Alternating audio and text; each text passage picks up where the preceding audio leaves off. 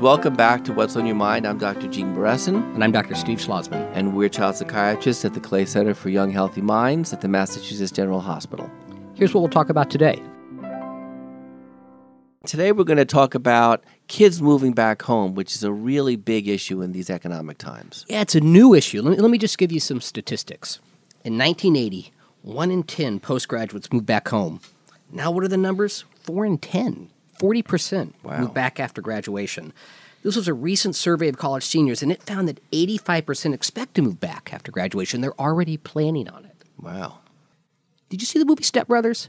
Because what made that movie fun was exactly this concept. The idea that you've got two men, 35, 40 years old, acting like they're 12 years old. That's why we laughed at that movie, but movies always reflect what's going on in our culture. But you know, as much as I love that movie, kids now are more stressed out than they are before because they worry about their expenses. They worry about getting jobs. They worry about how many, I know kids who've had to apply for 200 jobs and maybe they'll get some responses.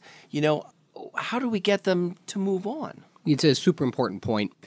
The world today is not what the world was in 1980. So even though these numbers are a little bit staggering, we know, you and I both seen these kids who have a very hard time finding work, even though they've done what was expected of them. They've gone to school, they've gotten the grades, the jobs just aren't there, the finances are just too difficult.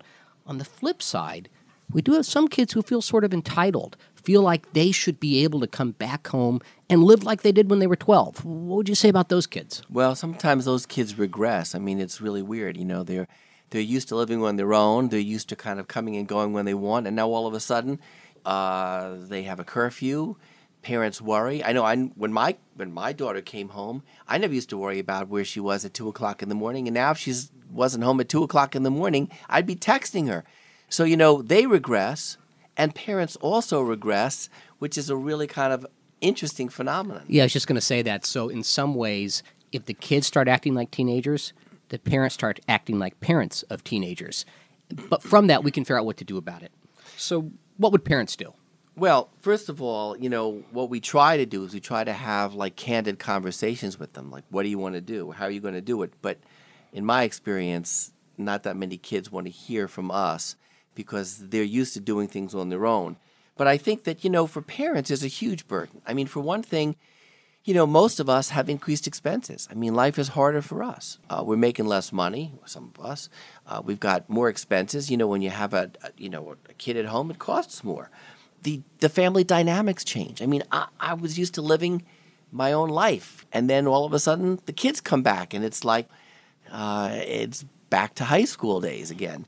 There's also questions about retirement. I mean, we're at the age where we're trying to put our money away and save it for hopefully some kind of a new life, and now we've got to pay for our kids again, like their health insurance and other things. It always strikes me as an interesting conversation because I have littler kids. So I get sad when I think about them leaving for college. Then I talk to parents like you who say, well, but when my kid comes back, I was used to going to see a movie whenever I wanted. I got used to what it was like before I had the kids. So I think what we have to do here is sit down and have the parents and the kids talk. The things that kids need to talk about is career frustration. We need to be really honest with them about this. We need to let them tell us how hard it is. It's not like they're just sitting at home like they do in Step Brothers. They're out there. They're looking for work. That work just isn't there. I mean, that's what the numbers are showing. Yep. And from that, they get a lot of psychological distress. They feel bad about themselves. I mean, a lot of self-esteem comes from your job. It's how I feel good about my day a lot of the time. You can't find work. It's hard to have that self-esteem there. From that, they get into debt. They don't have any money to spend. They can't go out and see a movie. They also lose privacy exactly at the age when they're becoming independent. So you come home from college where you've been relatively independent, and suddenly your parents know when you're coming and going. That's why the parents and the kids both regress. We got to get beyond that in order to help with this tension. Finally, peer relationships get tough. It's awfully hard to have your friends over to watch the game when your parents are there too. It's awfully hard to have a date when you're 25 and you're living at your parents' house. These are sticky problems. So let's think about some solutions. Not that they're easy, but there are some. As I said, we got to find a way to actually talk with them as adults. What's the world about? How much do you want to make? What do you want to do in life? How can you get there? We need to talk with them about where the money goes. I mean, how many kids know how to make a budget? How many kids know what it costs to go to the supermarket or pay for gas or pay for rent? It might be a really important thing for them to learn something about practical finances. And we have to help them think about career flexibility. I mean, they all can't be investment bankers, coming right out of the box. I mean, if they want to go into business, they can't do that. They may have to go back to school, which is a default that many kids will do.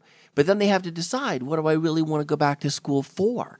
And helping them brainstorm what they really want to do with their lives is really important.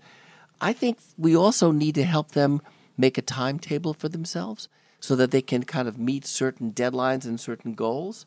And most importantly, I think we need to give them positive emotional support because just as you pointed out, this is a really big hit for them. I mean, they were out on their own and now they're living back home again, and I think they feel demoralized. So the bottom line, these kids come back home and they don't always feel so great about it. They might do it for financial reasons. They might do it because they feel a little bit entitled.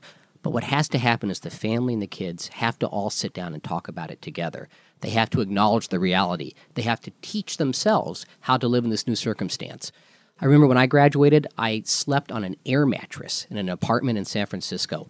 That was it, the kind of mattress actually that you put in a swimming pool. And I had no idea how to keep a budget. I ran out of money for food the first month. So that same lesson has to be taught for kids when they're living under your own roof. Right, and I think parents need to hear our own stories about our hard times, like when we were leaving college and when we had to, waiter and waitress and make extra money. And I mean, kids like to hear our own stories. It's harder now. I must say it's a lot harder now.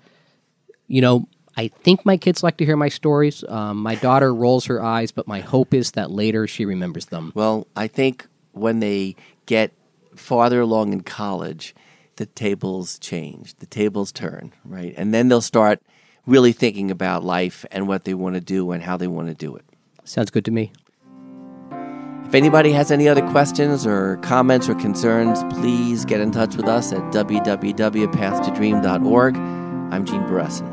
And I'm Steve Schlossman.